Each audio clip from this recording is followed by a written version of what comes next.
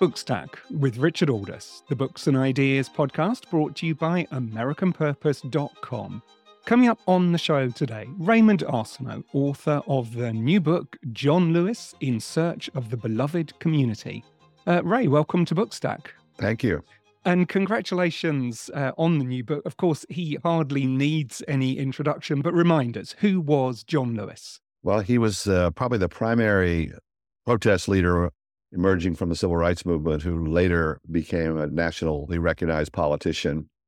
He, way back in 1965, Bayard Rustin suggested that the movement would have to move from protest to politics. And he urged people to do that. And John Lewis took him up on it eventually and had an extraordinary career as a congressman. I mean, you first met him in 2000 when you were writing about the civil rights movement, and you subsequently got to know him. I mean, writing about a figure you personally admired puts demands on the biographer in terms of historical detachment. How did you overcome that challenge?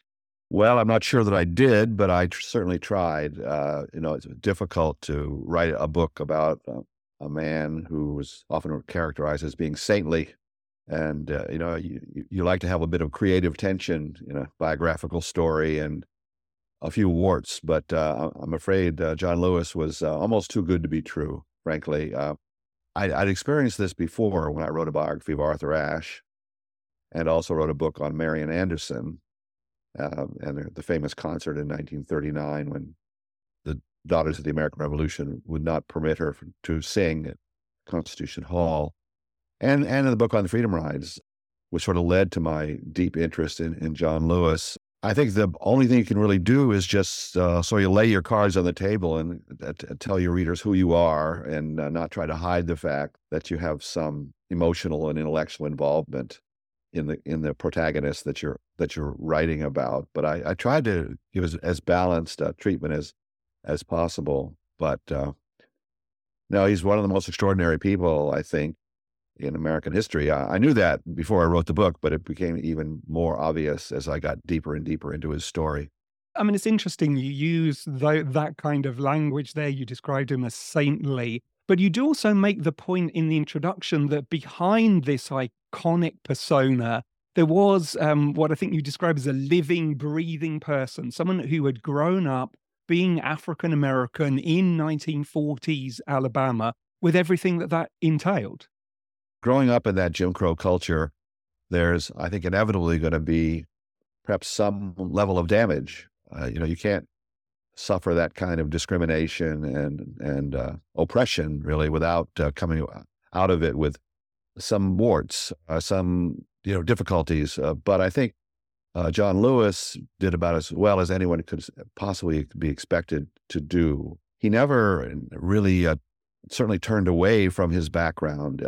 Now that I've met his brothers and nieces and nephews, and I sort of have a better sense of the family, I realize that they helped to nurture him, that family, even though they were desperately poor and no inside plumbing and no electricity and all that and dirt roads. And there was a kind of a nurturing environment, I think, a kind of loving environment, couched in part in kind of African-American Protestant religion, but there was something deeper going on of people who, despite all the problems, sort of knew who they were and had a sense of self-respect. And he began with that, but he expanded it into an extraordinary kind of human rights vision of what the world could be.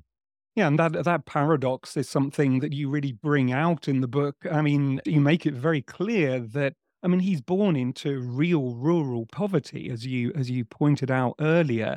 And it's easy to forget how static those kind of rural societies could be during that period. And yet, what comes across very clearly in the book that is, in many ways, this is a classic telling of the American dream story, poverty to Congress to national icon.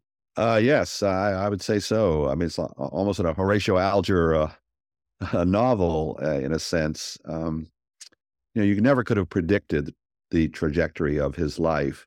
He was the first person in his family. He was one of 10 children to go to college, to even think about going to college. And there was a series of sort of contingent events that led him to American Baptist Theological Seminary in Nashville. and ultimately to Fisk University. He was something special from his early years. At the age of 11, he was known as the boy preacher. He had his picture in the paper. He began by preaching to the chickens on their farm, use them as kind of guinea pigs, so to speak. But what happened really to put him in Nashville at that time?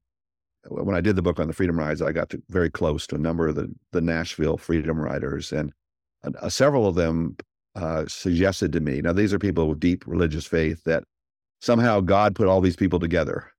There was no accident. And of course, from Nashville, they spread out and became some of the leaders of the entire movement, people like C.T. Vivian and James Lawson and John Lewis and Bernard Lafayette and Diane Nash, kind of the shock troops of the movement by the mid-'60s. And when I heard those kind of comments that it was something coming from another world, I'm sure as a relatively secular person, I was sort of skeptical, but you have to wonder, how this happened, how all these people came together and they became lifelong friends and comrades in arms in the nonviolent struggle that they would be involved in for the next half century.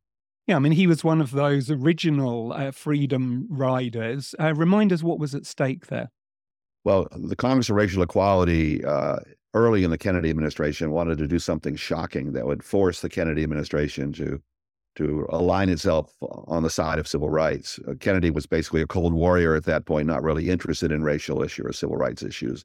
So they devised the Freedom Rides and put black and whites, basically students, on buses and have them go into the Deep South and deliberately violate the local segregation laws, that you couldn't sit in the front of the bus if you were black, that you couldn't sit at the lunch counter in the bus terminals and all of that. And they knew it was going to be provocative. They knew they would be attacked. They might maybe even killed. The number of them actually made out their last wills and testaments before they got on the buses because they didn't expect to come back. But John was the only one of the Nashville activists who was one of the original 13 Freedom Riders. So he was on the bus from Washington. It was a 2-week trip to New Orleans, where they wanted to get there on May 17th, 1961, which was the 7th anniversary of the Brown decision, and it'd be involved in a kind of local celebration.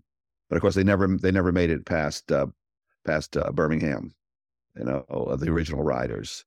But the Nashville kids decided to bail them out. They said, we can't let it end like this. We can't let violence drive nonviolence out. We want to prove that the Deep South is ready for nonviolent direct action.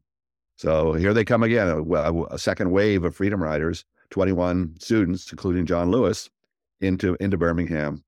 And that triggers a whole summer-long movement in 1961, more than 60 Freedom Rides, more than 430 Freedom Riders from all walks of life, north, south, male, female, black, white, young, old. And it becomes an extraordinary movement that actually, after 6 months, they actually win the first kind of unambiguous victory of the movement. I mean, the Brown decision on paper had desegregated the schools, but it hadn't really done it at that point. But the signs that said, whites only, colors only, that had been in the buses and in the terminals for generations, they came down. There was some resistance, but within a year, pretty much that old system was pretty much gone. And, we shouldn't underestimate the kind of personal courage which is involved here, not just during the Freedom Rides, but later with the marches. John Lewis often suffered violent attacks. He was arrested more than 40 times. He was frequently assaulted on marches by racists. He was one of the most famous faces, an iconic image from the attack on the bridge in Selma in Alabama in 1965. So, as I say, there was real physical and moral courage on display here. Yes, I think that's really the heart of the matter. John became a symbol of that. He was arrested more than any other civil rights activist. He was beaten more than any other civil rights activist. It's really a miracle that he survived into the 1970s and 80s and beyond. You could see on his head, actually, he had a shaved head, completely bald in his later years, and you could see the marks of these crushing blows that he took, more than one, fractured skull. And, he sort of bear the marks of a nonviolent warrior. And that's the way he saw himself. He never wavered in his faith in that this was the way you had to in Gandhian terms, suffer unmerited suffering. That's how you got your stripes as a nonviolent warrior. So during the Freedom Rides, when they put all of the more than 300 of the Freedom Riders in Parchman Prison, thinking that would break the movement, it had exactly the opposite effect. They became, again, kind of the shock troops. They turned Parchman Prison into a university of nonviolence and drove their white tormentors crazy. They never encountered people like this before. And it was always this unexpected sense of love, even for their enemies. Not all the Freedom Riders were quite that way, but the Nashville Riders tended to be. Bernard Lafayette, who was John Lewis's roommate and who continues to be a major nonviolent trainer even today, he calls this moral jujitsu, that you sort of surprise your tormentor by being kind and being loving, and they don't expect that, and it throws them off balance, and that's the beginning of a real moral transformation of the heart and mind. A number of these figures were influenced, as you say, by Gandhi and the whole concept of satyagraha and so on. With John Lewis, was that philosophical or was it more instinctive, do you think, on his part? I think it was philosophical. I mean, there may have been some instinct involved, but his connection to the social gospel really began when he heard a radio sermon by Martin Luther King in 1956 during the Montgomery bus boycott. And then when he went to American Baptist Theological Seminary, he encountered, to some degree he encountered Gandhi, but other philosophers encountered the notion of the beloved community. He went to the workshops that Jim Lawson, who's still alive, by the way, and still preaching nonviolent doctrine in his 90s. Lawson had an extraordinary impact on all of the Nashville Riders, but I think particularly John became his disciples, and he considered Lawson and Dr. King as his kind of great influences. But through them, he absorbed all of this kind of Gandhian philosophy. And for John, it was always not a tactic. Nonviolence was a way of life. It informed everything that he did. He always was looking at sort of the long story. Even when he was in politics, he could be pragmatic. He could make compromises. He worked across the aisle and all of that, but he never lost sight of the kind of kept his eyes on the prize, really. And that, for him, that was the beloved community. It was a transformation beyond political change. Political change was just the beginning. For him, he really wanted a change in the whole nature of kind of human interaction. And that's what he was struggling for, and he never gave up, even in the Trump years when many things depressed him deeply, and he was really worried for the future of democracy. He tried to keep as optimistic as possible and never stopped fighting, even when he was dying of pancreatic cancer in his last few days. He made a final trip to Black Lives Matter Plaza, north of the White House, and he went into the hospital the next day. And he was writing editorials, op-ed pieces for the New York Times a few days before he died. Again, trying to sustain his legacy, trying to encourage people that even when I'm gone, you've got to continue this fight. You've got to adopt this new philosophy as a way of life, really. I mean, you mentioned Martin Luther King. He'd written to him after being denied admission to Troy University on the grounds of race when he was a young man. And he soon became a protege of Martin Luther King. But it wasn't always an easy relationship, was it? Well, I think it was always easy between the two men, but it caused a lot of trouble for John because his SNCC colleagues, he became the chairman of the Student Nonviolent Coordinating Committee, which was the most radical of the civil rights groups. They sort of prided themselves on not really kowtowing to any leadership. They were their own moral agents, and all through those years when John was the chairman of SNCC. He was also on the national board of the Southern Christian Leadership Conference, and a number of his friends in SNCC tried to tell him, "You've got to get off of that. You can't really associate with these kind of upper middle class ministers who drive Cadillacs and wear fancy suits and ties." But John never did that. He would not break with King, and even after some of the more unpleasant kind of facts of Dr. King's sex life, or of the charges of plagiarism on his dissertation at Boston University. Even though John probably in his heart was a little bit disappointed, he never lost faith. He really thought King was an extraordinarily powerful and gifted and loving man, and he really modeled himself after King. But there were some disagreements on strategy as well. Sometimes he felt that he was too conservative, and particularly when Martin Luther King moved his focus away from the South to the North, that was something that John Lewis thought was a mistake. Yes, he did. And of course, there's the drama to some degree between them at the March on Washington when King was one of the organizers, and John was too, but he was, was a young kid, really, even though he was just been named the head of SNCC. And he thought, even though SNCC didn't really want him to have any involvement in the March on Washington, he wanted to give a speech that was reflective of the organization. And it was a very radical speech. He talked about having a movement that would be like Sherman's army marching through Georgia. And the other organizers, even A. Philip Randolph, even Bayard Rustin and King, were uncomfortable with that kind of language because they knew it would alienate the Kennedy administration and any chances of really getting this civil rights bill that was, kind of on the dock that point. But Lewis was absolutely determined that the March on Washington would not just be a public relations stunt for the Kennedy administration. It was a march for jobs and freedom, and he wanted to emphasize that. And even though in the end he was willing to change some of the rhetoric, he didn't use the Sherman's March analogy or any of that, but he gave the most radical speech that day, for sure. Most of the speakers referred to Negroes.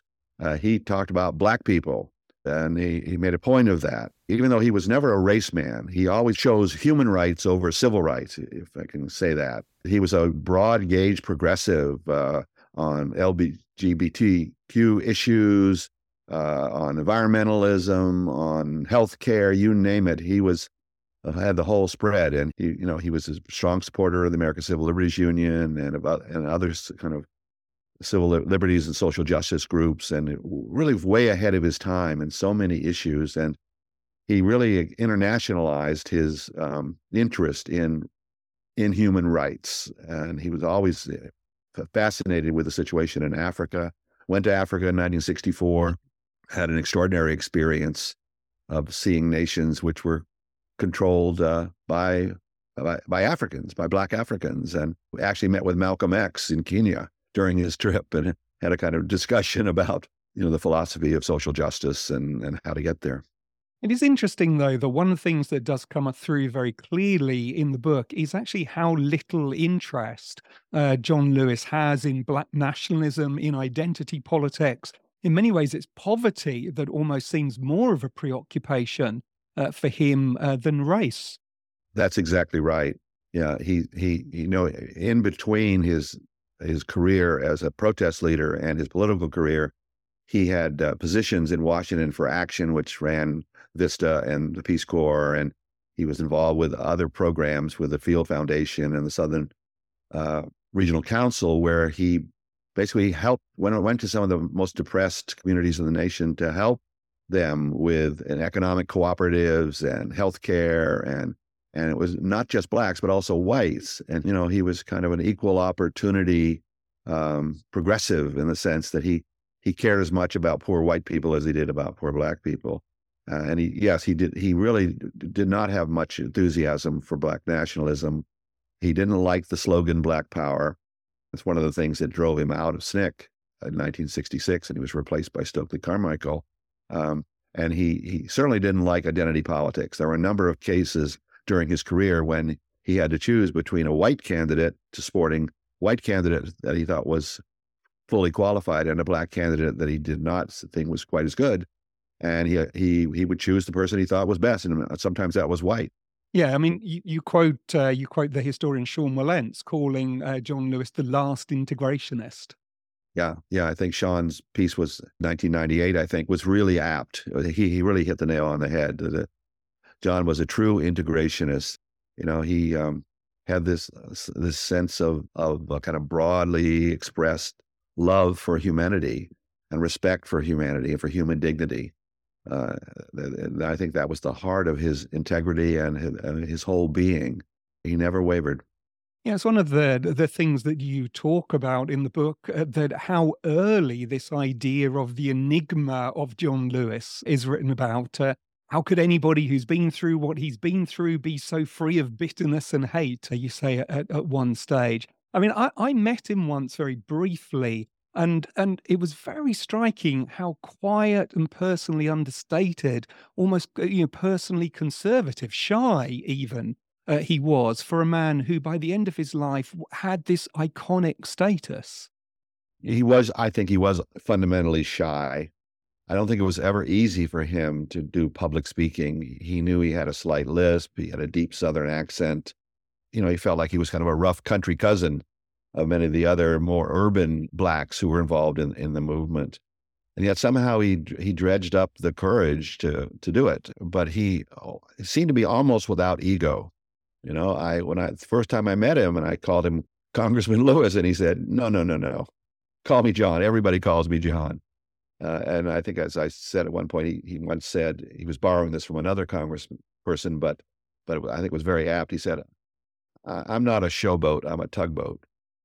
And of course, that became clear when he ran against Julian Bond, his good friend, for Congress in 1986. And it was a real contrast in styles. But that's exactly right. He very quiet, in personal conversation, but he could be booming, in a public speech. And so he did have a sense of the dramatic, I think. He eventually became, in some ways, a kind of actor. I think he had to be, really, to overcome his natural shyness. But it is interesting that notion of the tugboat comes out in all kinds of small details in this biography. And one that struck me, which was really surprising, actually, in some ways, but then when I thought about it, not surprising at all.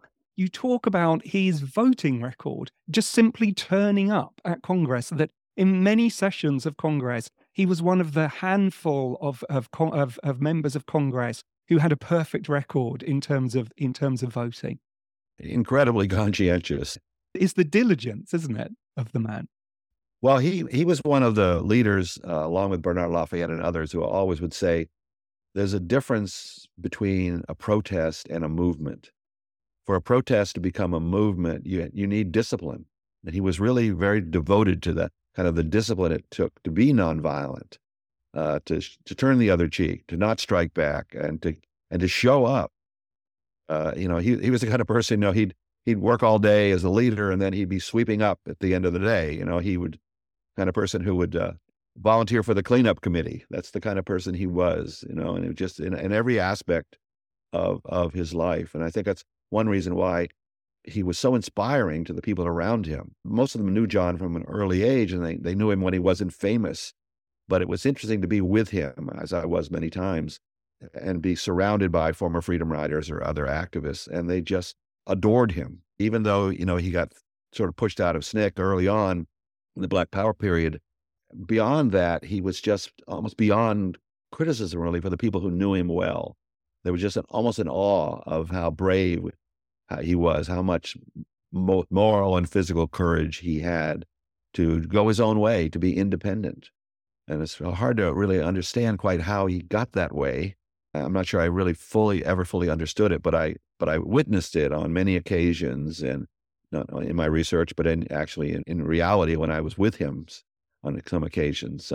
We were on the Oprah show together. And my favorite John Lewis story was, we had a former Klansman who had beaten him in Rock Hill, South Carolina, Elwyn Wilson, in 1961, and who had later left the Klan and got religion and got his life together. And then he always felt guilty about beating John so badly. And then in 2009, he saw John sitting behind Obama at the inauguration ceremony. And on a whim, kind of impulsively, he calls John in his office, and he's crying over the phone and saying, I'm so sorry. I've always felt so ashamed of what I did. I think with most people, that would have been the end of it. Well, not with John. He flies Mr. Wilson up to meet with him, and they pray together and cry together. And then later, when we were all on Oprah for the 50th anniversary of the Freedom Rides, after the American Experience film came out, and she had seen it and was so moved, it was filmed by Stanley Nelson, based on my book. Anyway, I was sitting to John's right off of camera, and Mr. Wilson was on the other side, and Oprah on the other side of him. And, 10 million people or so watching, 180 Freedom Riders in the audience. Poor Mr. Wilson, who was in bad health, elderly, God knows what he felt, really. But he was about to implode. Oprah asked the first question, and he just froze. And I thought he was going to bolt from the stage. And just instinctively, naturally, I guess, John reaches out with his left hand and grabs Mr. Wilson's hand and in a big voice says, "He's my brother. He's my brother." That's who he was. The epitome of forgiveness and reconciliation. And it's a moment I'll never forget as long as I live. I think that that story helps explain why there was such an outpouring of emotion and affection and respect for Lewis when he died in 2020. There was a lying in state in the Capitol building, the first black congressman to lie in state in the rotunda, the second in the Capitol itself. I mean, to use an unfashionable phrase, Ray, I mean, he was recognized in his own times as a great man. Yes, yes. I think he was a great and a good man, really, and it's personally inspiring. I think he changed my life, frankly. I mean, I know him, I spent time with him, but devoting the last 4 years really to a close look at his life just led me to all kinds of sort of discussions with myself about what I believe and how committed I am to progressive values, and he just sets a standard which almost no one can reach, but it's truly inspiring, and I think that's why so many people now are still talking about good trouble, getting into good trouble. Every person really that I've met that found out that I was writing this book, they get emotional. They want to tell me how they personally was so affected by his example, by his courage, and just by the ideas. And he was really not just a man of ideas, he was a man of action, as he would often say. That's part of the whole tugboat, not showboat notion. He really believed that you just had to keep moving. He was never happier than when he was out picketing or marching. For him, that was really an expression of not only who he was, but how he hoped the world would be, that people would stand up for themselves, and that somehow through the power of love in the kind of Kingian, Gandhian tradition would eventually overcome, even though he had tremendous obstacles to overcome in his life. And he was no Pollyanna. He knew how difficult it was going to be, but he was always, it seemed, up to the challenge. So the book is John Lewis, In Search of the Beloved Community. It's written by my guest, Raymond Arsenault, and published by Yale University Press in their Black Lives series. But for now, Ray, congratulations again, and thanks for joining us on Bookstack. Well, thank you. It's my pleasure. So that's it from us this week. Don't forget to check our website, AmericanPurpose.com, and to leave us a review on your podcast app. The show is produced by Laura Silverman, and this is me, Richard Aldous, saying thanks for listening.